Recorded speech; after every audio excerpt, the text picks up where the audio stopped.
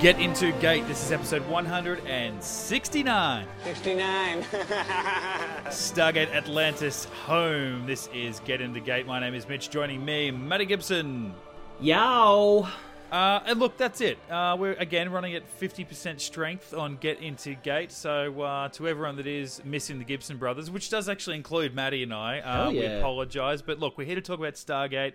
And I know we have been missing Reese, our first-time viewer, but to a slightly lesser satisfying extent, I am the newbie at Stargate Atlantis. So you get a little bit of a taste about that, but unfortunately, it's not the sexy, dulcet tones that is Reese Gibson. Oh yeah, give it to me. You See, are I coming can't to do us it live from Puddle Jumper though, which I quite I appreciate. am. Those might get any type of view of the video that we might put up on socials or something. I am coming from a puddle jumper, so this is very exciting. I feel like I'm like the journal anchor because I'm in the gate room. I'm in the gatetrium, and I feel like I'm crossing to you like live, like as a sports reporter, like live from the Puddle Jumper Bay. Yeah, you've just returned from P3X. Blah blah blah. Tell us, how was the mission? So we are back in the Pegasus Galaxy to talk about some Stargate Atlantis, Episode 9 of Season 1, Home. If you are new to the show, then look, we just go through a episode of Stargate a week. Now that we've reached Season 8 of Stargate SG-1, we're going 1 for 1 with Atlantis, and we are up to Episode 9, Home. So we're going to read what the synopsis describes the episode as to being about, and then we're just going to throw it over to Maddie and I and just see what we bloody thought. When Dr. McKay discovers a way to open a wormhole back to Earth and Dr. Weir learns that the team can return to Atlantis within a month, the team is overjoyed. Dr. Weir spends time with her boyfriend, Shepard gives Taylor the grand tour, and McKay just relaxes. But when the hyperdrive of the ship Prometheus is accidentally destroyed, so too are the hopes of returning to Atlantis. I love that they put in the crucial thing of they can be back in a month. Yeah, I know. And overjoyed was with an exclamation mark. And actually, my favourite part of that was Shepard gives Taylor the grand tour. In air quotes there. So it's like, hey, what's going on there? Look, a bit of excitement here. We're directed by Holly Dale, who I believe is that a newcomer to all things Stargate as far as directing goes? Yeah, the name doesn't sound familiar to me. That could even be a one and done. But while 2 weeks ago, on Get Into Gate at least, but our last Atlantis episode was written by the great Peter DeLuise, this one written by Joe and Paul, Joe Malozzi and Paul Mully, which this is where I really want Brendan to have been here because as much as we love Joe and Paul, and we do, they write some great episodes, he obviously makes us all very well aware that they cannot seem to write an episode that's away from Earth. They love Earthbound episodes, which Brendan gets tired of very easily. And what's interesting about this, it's like, well, I mean, they're at Stargate Atlantis, no problems. No, they love Earthbound episodes so much.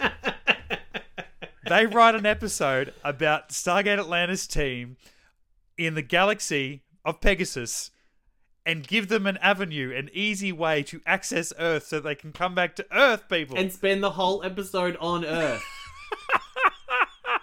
It's like, really, get John them back Paul? to Earth. We don't know how to write an episode off Earth. We need them back right now. And okay, I get it.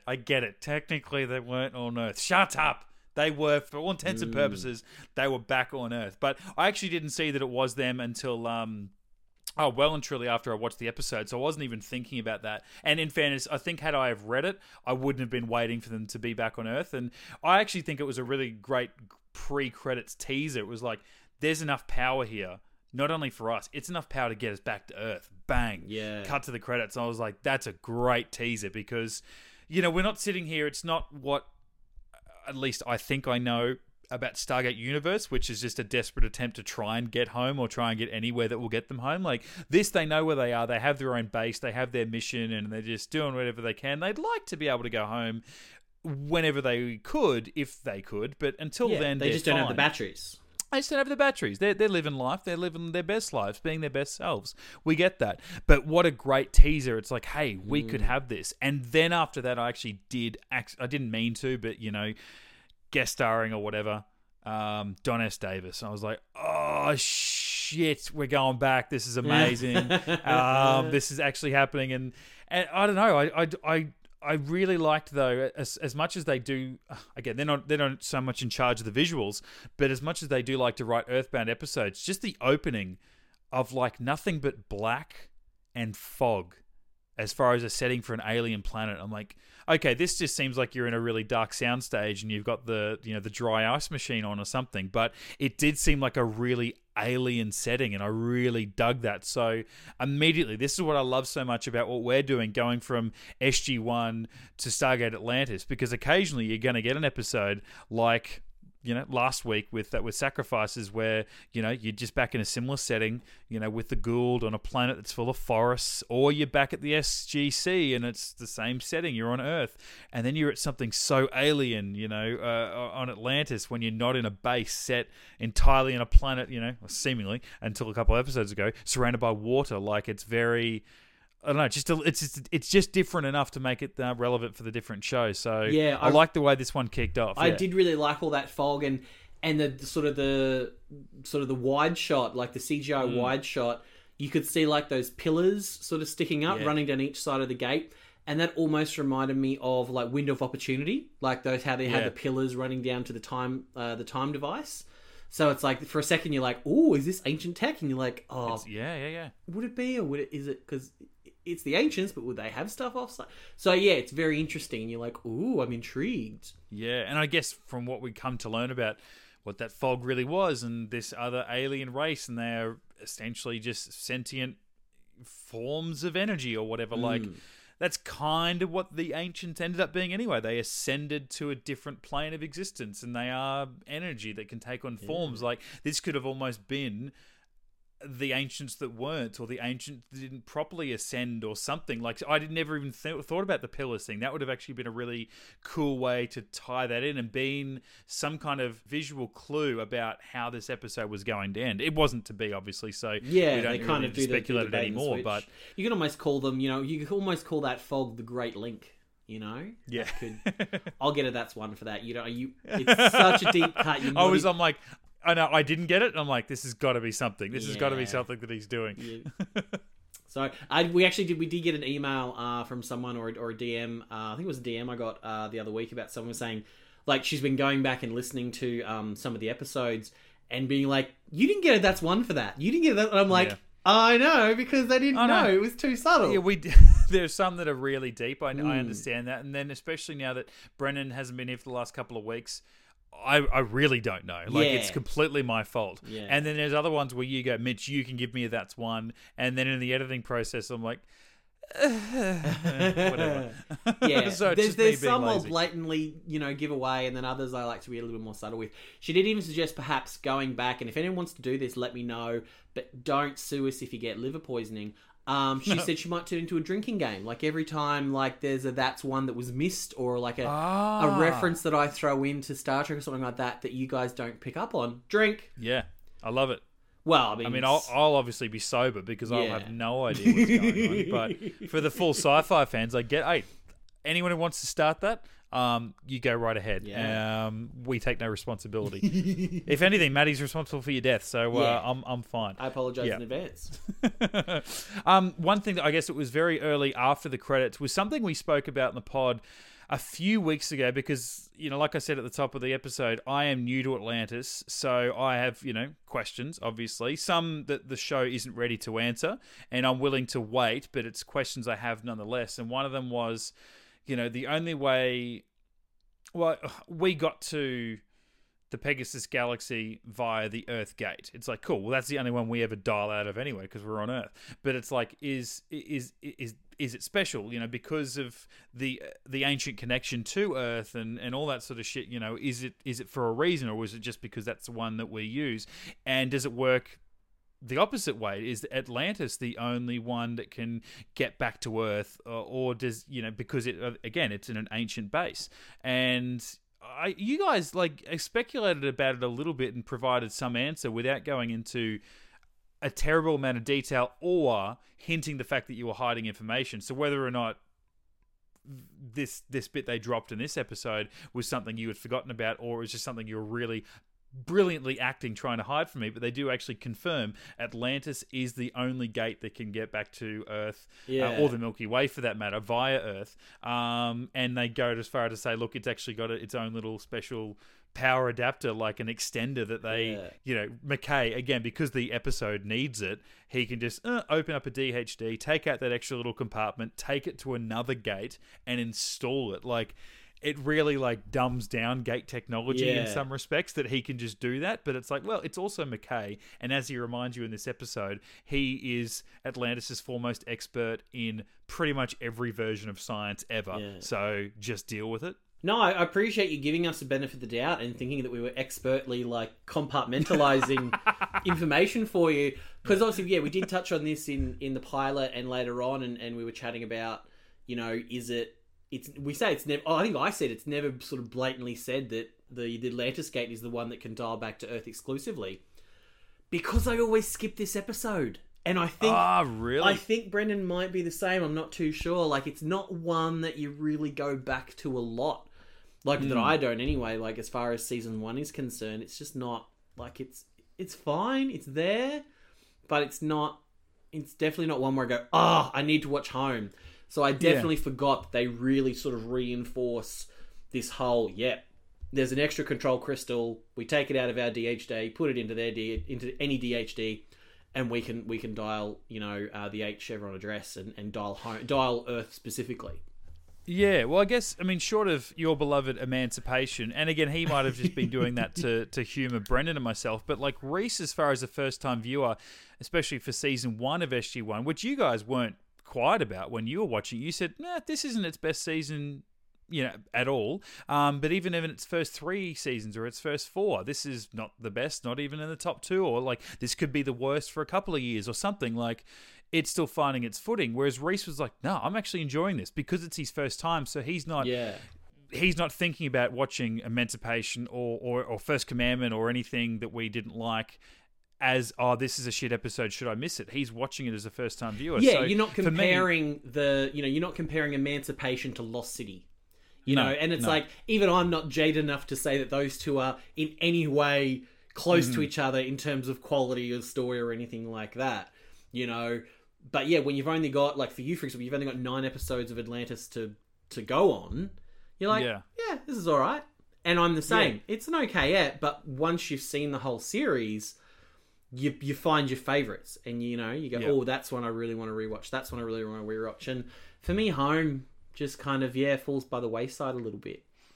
Yeah, and I can understand that. Like, even still having seen it, like, I didn't watch it and go, it wasn't really that good. I'm watching it as the first timer, and I haven't watched I haven't watched a bad episode of Atlantis yet. I've enjoyed every single one of them, to different extremes, of course, but I still really like my entire journey so fast. But I can actually get why you would do that. Like, if I was sitting down to rewatch, I go home, read a little bit of the synopsis and go, it's that one where, it was like the Gamekeeper of SG1, like, similar in a sense that where, like, they're in a different reality, and that one, was specific to each character, and they were forced to relive an episode. Was that O'Neill with the death of his friend, right? So there was that one, whereas this was like, no, we're creating your dream reality, and you can just live there, and because we don't want to hurt you, but you also can't go living your own life because it's going to be at the expense of us. Much in the same way Gamekeeper said, oh, look, we couldn't tap into Teal'c's brain because he's a Jafar, so we just threw him in with O'Neill's visions. Yeah. They went, okay, well, Taylor's never been to Earth, so we're just going to throw her in with John's visions, and she kind of followed along with him. But once again, and we'll reinforce it, poor Ford, nothing. Like, he's like, he's getting reassigned. There's that one little thing where, like, McKay's walking past in the corridor, and Ford's like, I'm getting reassigned to Antarctica or something like that, and that's it.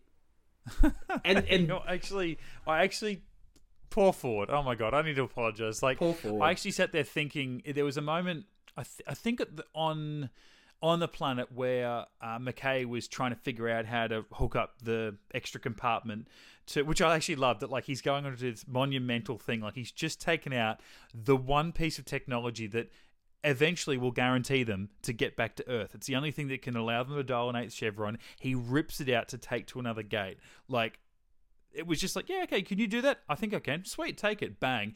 But he goes to this planet to do it, and it's a dark planet, and they just take torches. Like, you don't have full lighting rigs or anything. You don't have a team of 4 others that can hold torches. Like, it's basically up to him and Ford just to point the light in the right direction to make sure that he does this monumental task correctly.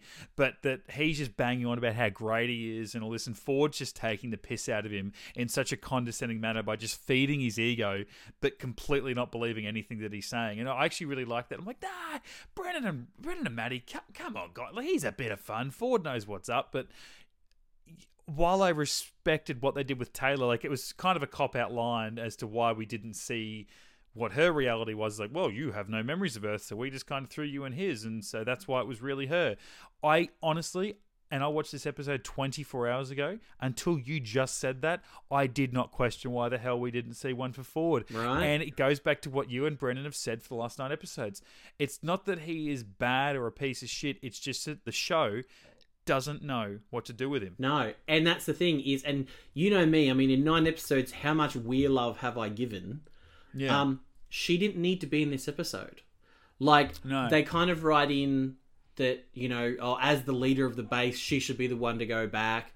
And they kind of leave it ambivalent because it does get really confusing at the end of what reality you're watching and all that kind of stuff.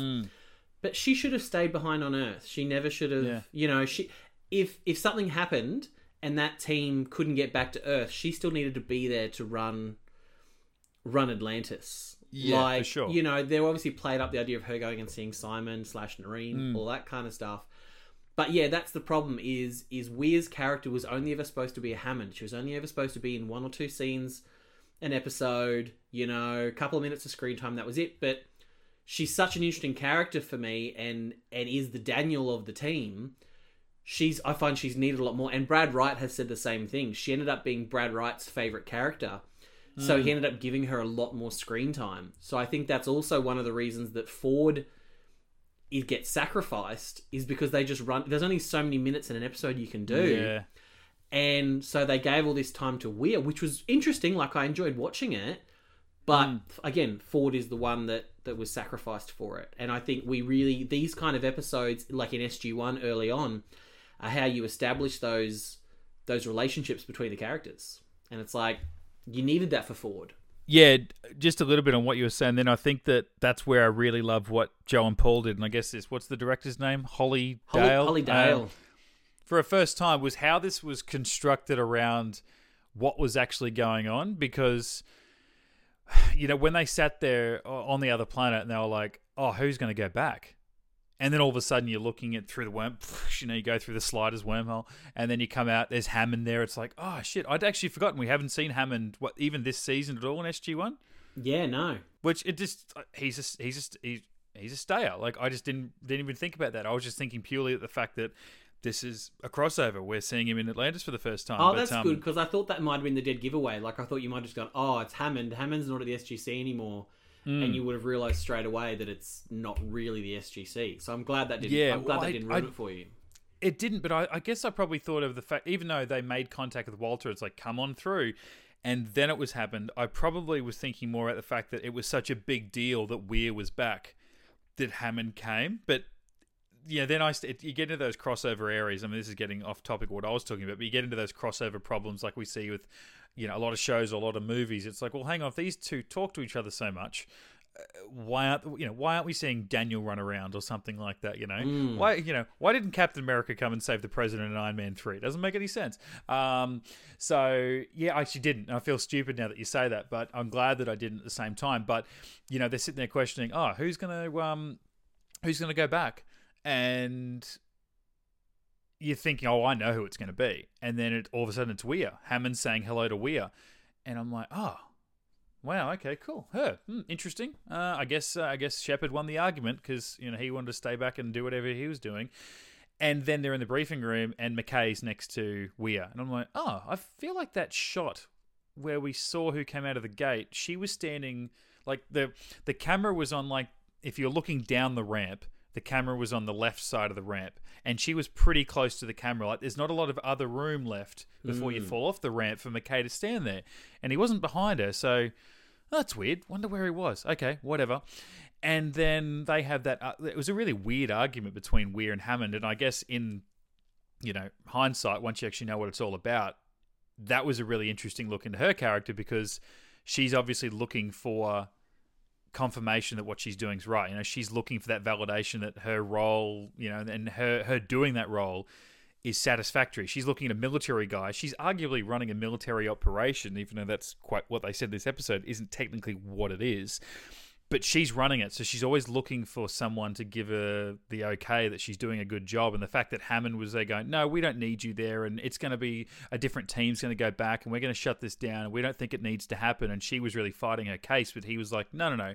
We, the men, the big guys have made the decision. And you little civilian, no thanks. We don't need you anymore. And I thought, Hammond's been a bit rough, but I guess in his new role, he probably has to. And, I got to look at it from his point of view. And if we were watching SG-1 and all of a sudden someone came back who was a guest star and it was this weird chick and they were on a different planet, I probably would side with Hammond. Okay, whatever. And then all of a sudden we're seeing Shepard running around and, he chases after Hammond, gets in the lift, and he's like, oh, I can't believe the briefing's over so quick. And I'm like, well, yeah, okay, he wasn't there for it, but I guess he would know about it. And then Hammond's nothing but nice to him. And I actually wanted to write that down going, God, George is a nice man. He was almost like a nice father figure, like wherever you want to go on this world, you can go. And I thought, why is he being so nice to him? Is it because he's a military guy? Is that also why Weir's a bit funny? And I actually found myself questioning like halfway through, and I'm like, I don't think this is real. This feels like it's some kind of illusion. And then something else happened that made me, because I'm like, we haven't seen, apart from that McKay business and Weir in the briefing room, we haven't seen two of these characters interact yet. Yeah. So I don't think it's real. But then they would be aware of the other person. Like I thought maybe whatever McKay's doing, that's not actually happening in Weir's, but then she would refer to, McKay's trying to fix the gate, and then in Weir's world, McKay was fixing the gate. And I think just after I'd convinced myself that wasn't happening, we have that shot where Weir goes in wearing a jacket. We look at McKay. He's like, hey, what's going on? He looks back at her, and the camera does a weird thing that it's quite obvious. It's telling us as an audience something's happened in a visual sense. Go back to Weir, and it's quite clearly the real Weir. She's not wearing that jacket. And now I know what's going on. And I'm still pretty convinced that I actually didn't.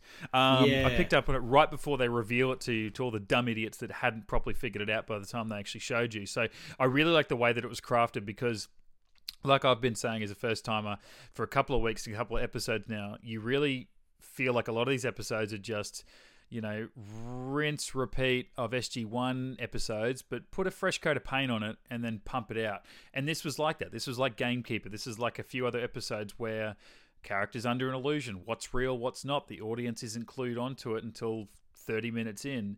But again, it was just a little bit different. Yeah. And it was different enough to make it an Atlantis style. And what I liked more than just, hey, this is fake and this is a power, this is a technology that these aliens have, this was more about who they are as people. Yeah. And, why Shepard is the way he is and what makes Weir tick and would such and such stay there if this other person said...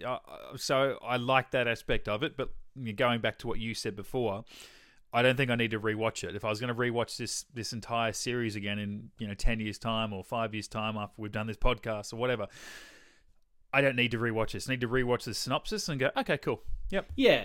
That's that episode. I don't feel like it's going to have any long-term effects on who these characters are and what the show is going to be about. Yeah, because it was all fake, because none of it had any consequences. But I'm glad you picked up on that because I was worried, because I know, a lot of the time you're multitasking while you're watching, you're doing the dishes or doing something or other. And I'm like... How dare you be correct about me? But I was like, if Mitch is doing the dishes and he doesn't see like that visual clue of Weir and Rodney in the different outfits, like that's such a big thing, and you have to really pay attention of which is the real Weir and which is the fake Weir and all that kind of stuff. I'm like, if he misses that, he's going to be so confused. Yeah, I'm glad that I did, because I think I did actually multitask the last 10 minutes, and I was cleaning up the kitchen a little bit and just sort of had it on going, I know what's going on now. I'll just listen to the dialogue where we are the mist. And we cannot let you go, and you're going to kill millions of us and all this sort of stuff. So, yeah, again, it just a fresh coat of paint, because, you had these energy beings. They weren't just simply, they're humanoids. Why? Because it's cheaper. It was just different enough. So yeah. You know, and like I've said, like I can't use my favourite phrase anymore. You can't polish a turd, because Mythbusters have proved that wrong. So I've got a new one now. I don't know what you were talking about, but the fact that you said Mythbusters, I'm like, they legitimately they polished a turd. They polished it into this perfect round, like glassy ball. I think it was like lion dung or something like that. They managed to polish it, so you can polish a turd. So unfortunately, I can't use that anymore. So I found a new one, which is you can't stick a flower in your ass and call it a vase. Better. Yeah. Yep. So that's why haven't we been using that anyway? So I think that's where home sits. Is, you know, you can't stick a flower in your ass and call it a vase. Although a couple of things I found interesting was, one, now like if you go back and watch it now, like when McKay gets to his house, he checks his messages and there's no messages. Yeah. That happened in his head. So in his head, no one left him a message for the, what do they say, 8 months they've been gone or whatever it is. Yeah. And like, but that should then have still been... his neighbour was hitting on him or whatever. Yeah, so that still should have been part of the dream. Like, everything was a dream scenario, except for when it came time to getting back to Atlantis. It was like, well, the aliens and controlling them don't want them to think that they can, because that's not what they need. You know, Matrix style, we need them to just be okay and to love what they are doing. Stay happy until they die of starvation. Yeah, so actually I thought about that well after I'd finished the episode, thinking, wow, he's so self-indulgent, but at the same time obviously got so much self-doubt, even if it's at a subconscious level, that he's been away for months and months and no one has tried to call him. And that he still would come up with some bullshit excuse like, oh, the power must have went out. You know, literally lying to himself. Yeah, so I like that. And then, you know, you get old Nareem, yeah? Yeah, well, Simon in this one, but it's Nareem. Simon. Simon back. And I thought, hang on, you guys told me we'd only see him for 10 seconds, that little cameo in episode 1, but now that you say this is because we don't revisit home, you might not remember him, so I'm guessing we don't see him again. But when he popped back up, I'm like, oh, hang on, if you were going to use him again, it goes back to what we were saying in the pilot episode. Why wouldn't you cast just some other random actor? Stick another Deloise in there, or another relative of one of the producers who can string together at least a couple of lines in this episode. Not that they might plan this ahead this far, but use him in episode 1 and go, hey, look, do you reckon you can do 3 scenes and at least semi-act? Okay, sick, we'll put you in. Because the fact that it's Nareem and he looks exactly the same way, you know, hasn't even grown some kind of like fake moustache to, you know, convince us that he's a different character, or, you know, put on some Clark Kent glasses or anything. It's Nareem. He is Nareem. Sure, we'll call him Simon. It's, you know, and again, they may as well have cast Martouf. They may as well have put Martouf in there. Like, you know. Why not? Maybe that can be her boyfriend come Atlantis time. It's like, yeah, stick him back in there. You know, that'd be fine. Something I did like, though, is that they didn't force some kind of weird chemistry between Simon and Weir. Like, I think lesser shows would have, like, Simon would have had, like, a nickname for her. He would have called her, like, Lizzie. He's like, oh, Lizzie, I love... There was none of that bullshit. It was Elizabeth. Like, it was a very sort of modern adult relationship. Like, they weren't married or anything like that. And obviously, you know, they're of a certain age as well. There was none of that. There was none of that forced calling her Liz or Lizzie's, you know, affectation kind of thing. I really, really did like that aspect of it. Because I think that's an easy trap to fall into. So what was the reason come the end that they could only access limited memories of them? Like the idea that, you know, the big tell for Shepard, obviously, was seeing 2 friends of his that he knew had died. He had watched die. He had buried in the war years earlier. I feel like the real tell was, like, he seemed fine up until the point he had to be shopping with Taylor for a couple of hours. And then he's like, well, this is a fake reality. And then he started thinking about his friends and stuff like that. Because I feel like all this stuff with Hammond, he seemed fine. And then I feel like there was almost a scene missing, because it's like the next time we see him, he's in the limo and Taylor's getting in and he's already suspicious. Like, he's already playing up the suspicion there in the limo. Yeah. And then it's almost like he manipulates himself and he starts thinking about his mates, and then suddenly they appear. And obviously, as an audience, we don't know that. But it just seemed weird to me that he didn't seem to like, his spider sense didn't start tingling until he was in the limo. And I'm like, well, he's just been shopping with Taylor for a couple of hours. Yeah. No, you're right, actually. I didn't think about that, because I just, again, because at that stage, I guess, I was still convinced that it was real. And in a way, there is a scene missing there because, like, the first time that Teal'c went off base, we're like, we want to see more of that. It's the idea of Taylor going to a mall. What does that look like? We only get to find out, okay, it's a funny gag. It's like, well, you're shopping for hours, but then you found a really nice dress and all that sort of stuff. And in hindsight, we find out that he doesn't have that pad. Yeah. He's been living off base, or on the base, sorry, in Antarctica for nearly a year, and he'd been dreaming of having a pad like that. So we don't find that out as an audience member until after the twist has been revealed. But I feel like when he throws to the thing where he's saying, "Oh, that girl sitting over there, that was like my third grade teacher or whatever it was." Yeah, that was. I'm funny. like, she should have been working behind the counter at one of the stores. Like that to me, that should have been the twig, because it could have been, could not have been, but it's like, if we went to the stores with Taylor and saw her experiencing this, Earth market, yeah, and he kind of looked weirdly at the girl behind the counter, and then we find out later that the girl behind the counter was his third grade teacher. It just took him a while to figure out, like, to remember who she was. Yeah, I think that would have been a better sell than just him suddenly being in the limo with his spider sense tingling. I was like, oh. And thinking back on it, like when they got convinced they'd made a connection, that's obviously the first thing, is that they are able to establish the wormhole. But then the first thing they hear is Walter and him going, "This better not be a joke, because I'm sorry, we just didn't think we were going to hear from you." I'm like, that would be exactly what he would do, but they don't know that. That is Walter, but again, we're hearing Walter through their perception. Whose perception we don't know at that particular time, but still, they nailed that. They nailed that fake reality, that fake Walter. To a lesser extent, they obviously nailed Hammond. He shouldn't have been there in our reality, but in the show, they don't know that. Well, no, they do. At the start of this season, because remember, Weir replaces Hammond. And then she tells, she tells Jack about his promotion to general, and Jack takes over from Weir.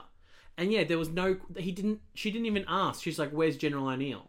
I mean, granted, I guess in a way that would be rude to ask a General Hammond, who's a whole tier above O'Neill, like where he is. But just the fact that we go there and we don't see any of SG-1 or O'Neill was a little bit odd.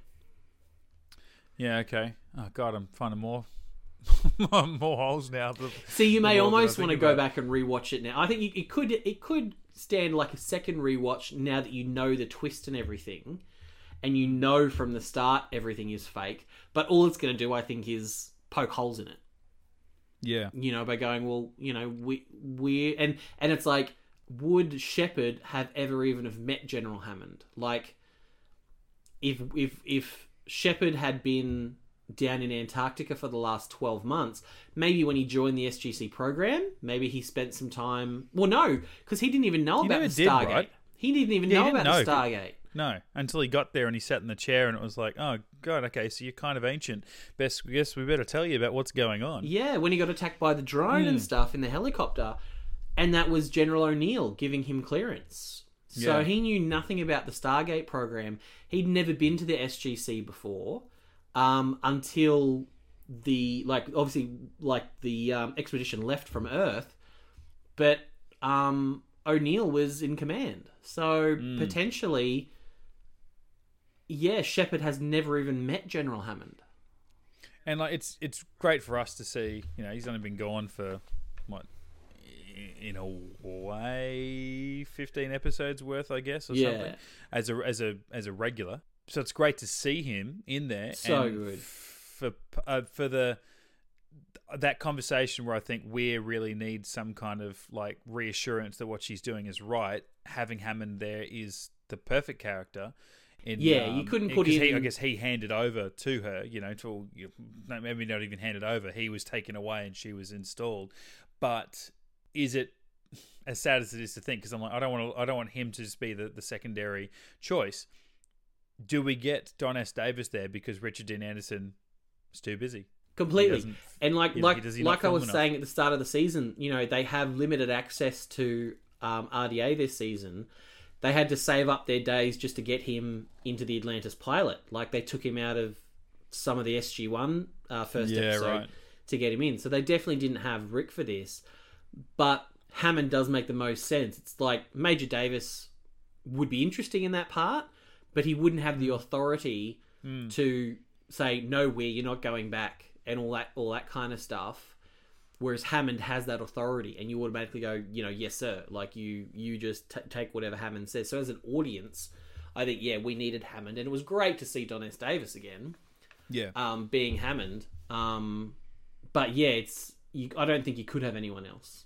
Oh, it's a shame there, because I'm thinking, that's where you really, you get pulled out of the show again and go, it's not... The actor's not bigger than the show. I guess, it's RDA and he's a producer, executive producer and all that sort of stuff. But it is a shame. And, like we said before, there's no real way they can ride around that and go, he's just off world. It's like, we haven't seen him do that yet. He doesn't just go off on a mission because he used to. Like, we haven't had that yet. So you can't just throw that. You can't have Atlantis say that off, that it's something that big has happened off screen. And you can't reference real world events, because if you think about it, at the same time this is happening, Ryak's wedding is happening, like in the real SU, which obviously the Atlantis expedition would have no idea about. So it's like they can't reference that either. Yeah. So it is a very odd one. Yeah. There's no easy way. Like, he's in Washington speaking to the president, so I've come to caretake the operation. That just wouldn't happen. Like, I was here anyway. What were you here for? To meet with General O'Neill? Where's he? Stop asking questions. So it is weird. I mean, it works if you don't think about, the behind the scenes with RDA and all that sort of stuff and what's going on Earth. And it's like, that works. It's fine. But it begins to raise questions within the episode. And then, certainly when you look at it from a TV, filmmaking aspect, it's like, that's because they were working around an issue. But like you said, it's Don S. Davis. If it's anyone else, you start going, where the hell's RDA? This is bullshit. But it's Don S. Davis, so we see less and less of him, so we may as well get could have been worse. Could have been Kinsey or someone. So their conversation actually would have been really interesting, considering he recruited her. So that would have been fun. Something I did notice too, and this ties into our Marvel chats that we've been doing with the Gifted. There's a character in there called Erg. He's the head of the Morlocks. And at the start of this episode, when they're talking about power requirements and stuff of what they're getting from the Mist, McKay says, are we talking joules or ergs? I didn't realise that an erg was a unit of measurement for power. Which makes sense as why the character of Erg from Gifted calls himself Gifted, because of the power that he can, shoot out from his eye. So, okay, and I almost feel this is a Brendan question for conversion.com. Like, how does that... is it a sense of miles to kilometers, or is it kilometers to meters sort of thing? Like, is it a alternate way of measuring as far as joules go? Oh, there you go. Well, an erg is equal to 1.0 E-7 joules. As a, that's just a quick... Okay, so it's a lot. we assume. See, this is what happens when you go to Google and not properconversion.com. They're so busy over there, they almost don't have time for us now. I mean, we've been giving them such a plug for the last 4 years. I mean, the traffic at conversion.com is massive. So, great people, wonderful people over there. Yeah, so it looks like 10 million ergs is 1 joule. Oh, right. Okay. Yeah. So I thought an erg must have been a lot. And I know that obviously that's the reason the gates exist, is because it takes a long time to fly between worlds. But it's nice to get a little bit of an indication of just how far away shit is. Like when they said to Rodney, "Hey, you can take this thing with you and get over there, but if you can't get back and you break their DHD, you ain't getting back." He's like, sure, you can just, there's another way for me to get home. They're like, it'll take us 840 years to get the puddle jumper just to you. Yeah. He's like, but you'd still come get me then. It's like, yeah. Obviously, that thing's not flying at the speed of light. I don't imagine that. Well, and it's not. And there's something we'll get to in later seasons, and it's such a reversal of that. Like, it almost makes things too easy in certain ways. I'll flag that now with you, but there's certain things that just get to speeds where you're just like, really? Is that? is okay if that's what you want to do. I guess you need to do it, so you better do it. Yeah, it almost makes gate travel pointless. It's like you can... Oh, really? Yeah. It's full on. So yeah, I'll just put a little pin in that. Okay. And yeah, we'll get to that maybe next season or the season after. So do they spin around like on the horizontal and then just pop and then disappear and pop up in another part of the game? Oh, sorry, it's Star Trek Discovery. Sorry, I thought you were talking about a different show. Yeah. Oh, I see. I thought that was a Avengers Endgame reference. Oh no. No. I was trying to anger you and trigger you by talking about Discovery. Ugh, gag. The trailer dropped last week for the new Star Trek cartoon called Lower Decks. That's right, and it's an adult comedy. It's an adult comedy. It's going to be like a Futurama style, but yeah, Orville, maybe like Futurama Orville. Yeah, a little bit Orville as well. So the trailer didn't 100% sell me. I was like, oh, this could be a little bit too goofy. Yeah, but I'll check it out. So, yeah, okay. By the end of it, things then go back to normal, I guess, on this. They just get back. Never see them again. Okay, so they are the mist. They are a pure energy. Yeah. So whenever someone dials into this place, they die because that's always... I mean, obviously... To establish a connection on the other side, you need energy on the other side, but I've never really thought about that because we don't ever hear about how much it costs to run the power because I guess they're all just solar powered or whatever with DHD and crystals and stuff, whereas on Earth, they need to plug it into a power point. They're paying the electric company, whereas, Atlantis... There's a good socialist platform right there where there's no utility bills. You're not paying for the water or power. Yeah. I like how seriously you said that, actually. Just to watch it. It was very special. So when the idea of, well, we can dial, but the other place is not going to have the power, so it's going to cut off. And I just, I for whatever reason, that's what they said. What if Earth doesn't have enough power to, like, be able to send us back or be able to answer the call, basically? And I was like, well, how could... Like, they're plugged into a grid. Like, surely they I'm sure they'd suck enough juice out of Colorado or whatever to make that happen. Like they've done it once. I'm sure they'll be fine. Yeah. But they're just the idea of back and forth. Like, both gates have to have power, and so dive back into this place. It also calls into question. Remember Watergate, where we went to Russia and the gate was left and.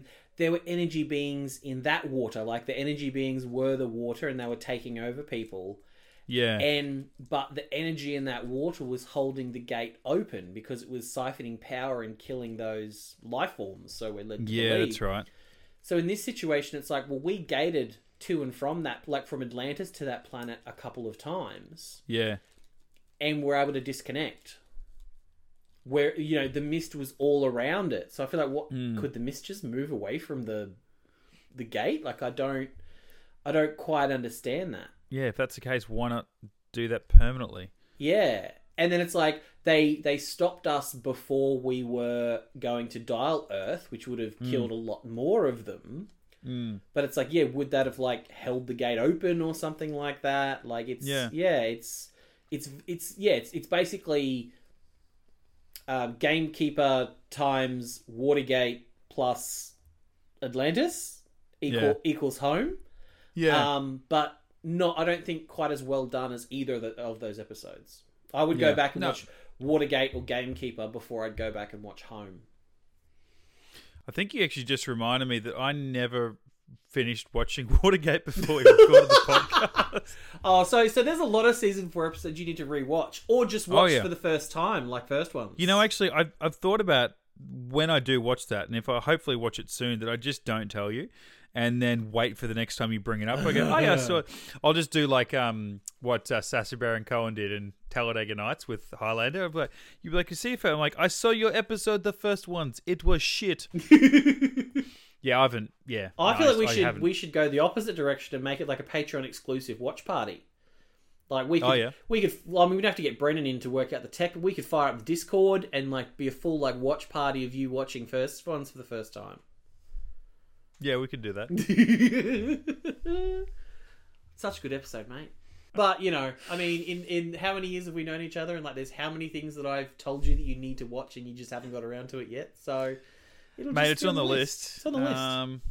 Yeah, Sarah and I are doing what we can to catch up on lists and stuff. So, I mean, I haven't started doing a list of, my top, middle, and bottom sevens yet. Well, no, it's not even going to be there. What's it going to be for this? 20 episodes? We're going to have to, do some weird breakdown. I mean, that doesn't break easily into 3. We've got the two. What are we going to do, Matthew? Well, we've got two-parters. We've got Rising, and then we've got The Storm in the Eye is a two-parter. Yep. And then we've got a two-parter at the end of the season. We've got The Siege Part 1 and 2. Okay, so we can do some. I'll do the math. Sixes, it might be 7. almost. So yeah, 6, 6, and 6 or something like that might be. Okay. Yeah, we can make that work. Yeah, we can do that. That'll be good. Well, I don't know where it's going to sit, this one. I mean, like I said, I've enjoyed all 9. Yeah. I should really start doing a list. For you, it'll probably end up in the middle. Yeah. Only because after the two-parter, The Storm in the Eye, there is a lull for probably 3 episodes, 3 or 4 episodes maybe, where they're just real basic and kind of meh. And then there's an episode that's probably going to be my emancipation for this season, one that I love, that's going to be in my top 3 that I think you're all going to hate. So we'll see how we go with that. Yeah, don't tell me what that is, because I would love to come in and go, oh my God, this is the worst one. You go, it's my emancipation! This is going to be awkward. Well, hopefully we'll have the Gibson brothers, or at least a Gibson. I'll take a Gibson brother at this point. We do miss the Gibson brothers, so, I mean, they're busy. We can't blame them too much. I mean, here we are on a weekend night talking about Stargate. Like, these guys have actually got they're doing stuff. I mean, I'm sitting here eating a McDonald's burger that's cold while talking to you about Stargate. So, these guys have got stuff on. We just had to do the pod, and they said, "Hey, go and do it for us." So they'll be back hopefully in time to watch the Emancipation episode, and at least Brendan will know what you're talking about. So neither of you tell me what's going on, and we can find out when I get there. That'll do us though for episode 169 of Get Into Gate. We will be back next week, back to the Milky Way to talk episode 10 of SG1. Matthew, I ask you each and every week because I'm not prepared. What's that going to be? Do you know? Next week of SG1. Yeah, what do we got? Mate, Endgame. Oh, you said that in our last pod. You're right. I've forgotten since then. We're doing Endgame. It has been a while. All right. I'll get the Alan Silvestri score ready to go. Onward. Hashtag Portals, That's obviously. On my notes. Yeah. I was like, I wrote a little note and I'm like, Endgame score, ? And I'm like, Mitch is going to have that whole soundtrack. He'll know which one to pull. Mate, I'll just bring in my kids. They go around singing. If they do something awesome in the backyard, and I'm like, oh my God, I've brainwashed you children. You've never been prouder as a father, have you? Possible. Look, I'm not completely upset about it, but at the same time, it feels like I pushed things a little bit too far. Look, in the meantime, you can check out all of our old podcasts on your favourite podcasting outlet. Just search Get Into Gate, a Stargate podcast. Hit us up on the socials, Facebook, Twitter, and Instagram. Keep up to date with the show, whatever's going on. Or drop us a long form email, getintogate@gmail.com. Boom. Oh, this is where you come up with something creative for Patreon, because I don't know what I'm talking about. And if you'd like to see our other home, join us on Patreon. No, I'm not going to lie, Matty. That's in my bottom 3 of our Patreon. Look, I'm not going to blame you. It's late, and what can you do with home? There's nothing creative with I'm that. not burning any good gear for home. Come on now. No. I'm with you. I feel that. That's fine. You can, jump onto patreon.com/ I was about to say / home. Don't do that. patreon.com/ Get Into Gate. Hey, if you want to sponsor the show, join the team over there. And don't forget to check out our Discord as well. Yeah. Actually, unlike our Patreon page, where it's us idiots in control of the content, you actually get some interesting conversation going on and intellectual thought, perhaps, on the Discord page with fellow Gate fans and talking about the stuff that we're talking about. And this one might even be interesting as far as some of the questions that were raised. That's what I really love about this episode. There's some interesting stuff happening. It's just when you actually sit there and back and look at the story and the finer details, it's like there's a lot of holes there. So jump on a Discord if you want to take what we've been talking about and stretch it out a little bit. Plus, it might end up being where your first time watch party ends up being. So yeah, I should get familiar with it. Book a date for 2024 when I eventually watch the first one. We might do that. We'll finish all of Stargate. We'll finish SG-1, Atlantis, Universe. We'll go back and watch the new family-friendly director's cut of Children of the Gods, and then we'll finish on you watching the first one. Then we've got to do Stargate... What was the cartoon? Oh, Infinity. Yeah, we've got to obviously do Stargate Infinity. Then we're going to play the Stargate mobile game or some shit, you know. And then we'll redo Origins and see if it's held up. Obvious. And then... Hang on, what do you mean held up? Just see if it gets better with age. You never know. Yeah. Has it aged well? I mean, that's CGI. That's going to hold up there like Jurassic Park, you know? It's going to hold up over time. You're going to look at it and go, you know what? It was good then, it's good now. Yeah. Yeah. You know what it's going to be like? It's going to be like the Scorpion King in the second Mummy movie. You're going to be like, why did that get made then? And it looks even worse now. Yeah. I actually saw a meme about that on Instagram the other day, and it's like talking about how everyone thought that the moon landing in 1969 was faked and it was all like CGI and sets. And then underneath it is like, that was 1969, and then it's like 2002, the Scorpion King. And it's just got The Rock coming out of coming out of the pyramid or whatever it is. Yeah. You got the Hollywood execs going, I don't know, man, people start to cotton onto this moon landing. It was fake shit. Oi, get that wrestler. Make him look like shit. He'll be no one in 2 years. No one will even remember this. Oh, hang on. He's the biggest bankable star on the planet right now. Yeah. I saw the other day he gets paid $1.5 million for each paid Instagram post. You are kidding.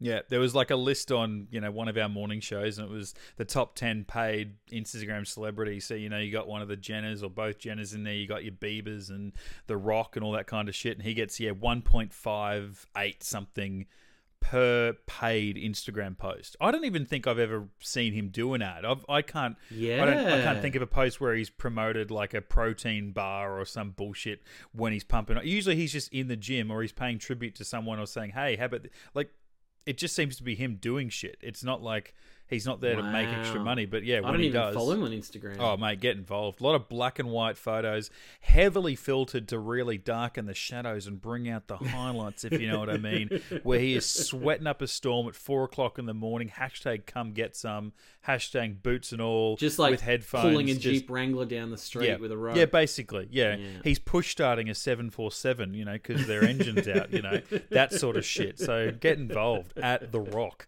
Anyway, that's got nothing to do with Stargate, but anyway, here we are. If you want more gibberish, I'm Mitch_Lewis on Twitter and Instagram. Where are you, Matty? At High Pitch Matty. Yeah, and The Rock is at The Rock, and he needs followers. He's only got about 40 million, so jump on board and get behind the big fella. And a shout out to everyone who's been slipping into my DMs lately. It's been highly entertaining. Man. We'll probably go through it a little bit more when we've got one of the Gibson brothers, because they're more in tune, their mindset, the way they think.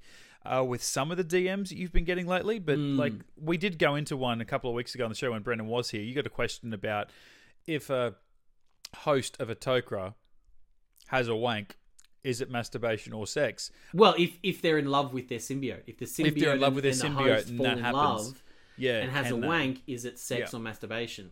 Yeah, so that seemed weird at the time. I want to say since his more recent DMs to you, that seems like he was completely sober and he would have presented that at a school. Like, it was like, it's so normal. It's so cookie cutter. He gets really in depth. So, and I think he even admitted that he had a bit of substance going on.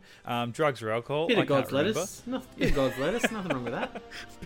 It's legal in California. It's fine. So, we'll go into that more. We have one of the Gibson brothers. But until then, jump into Matty's DMs and bring on the entertaining.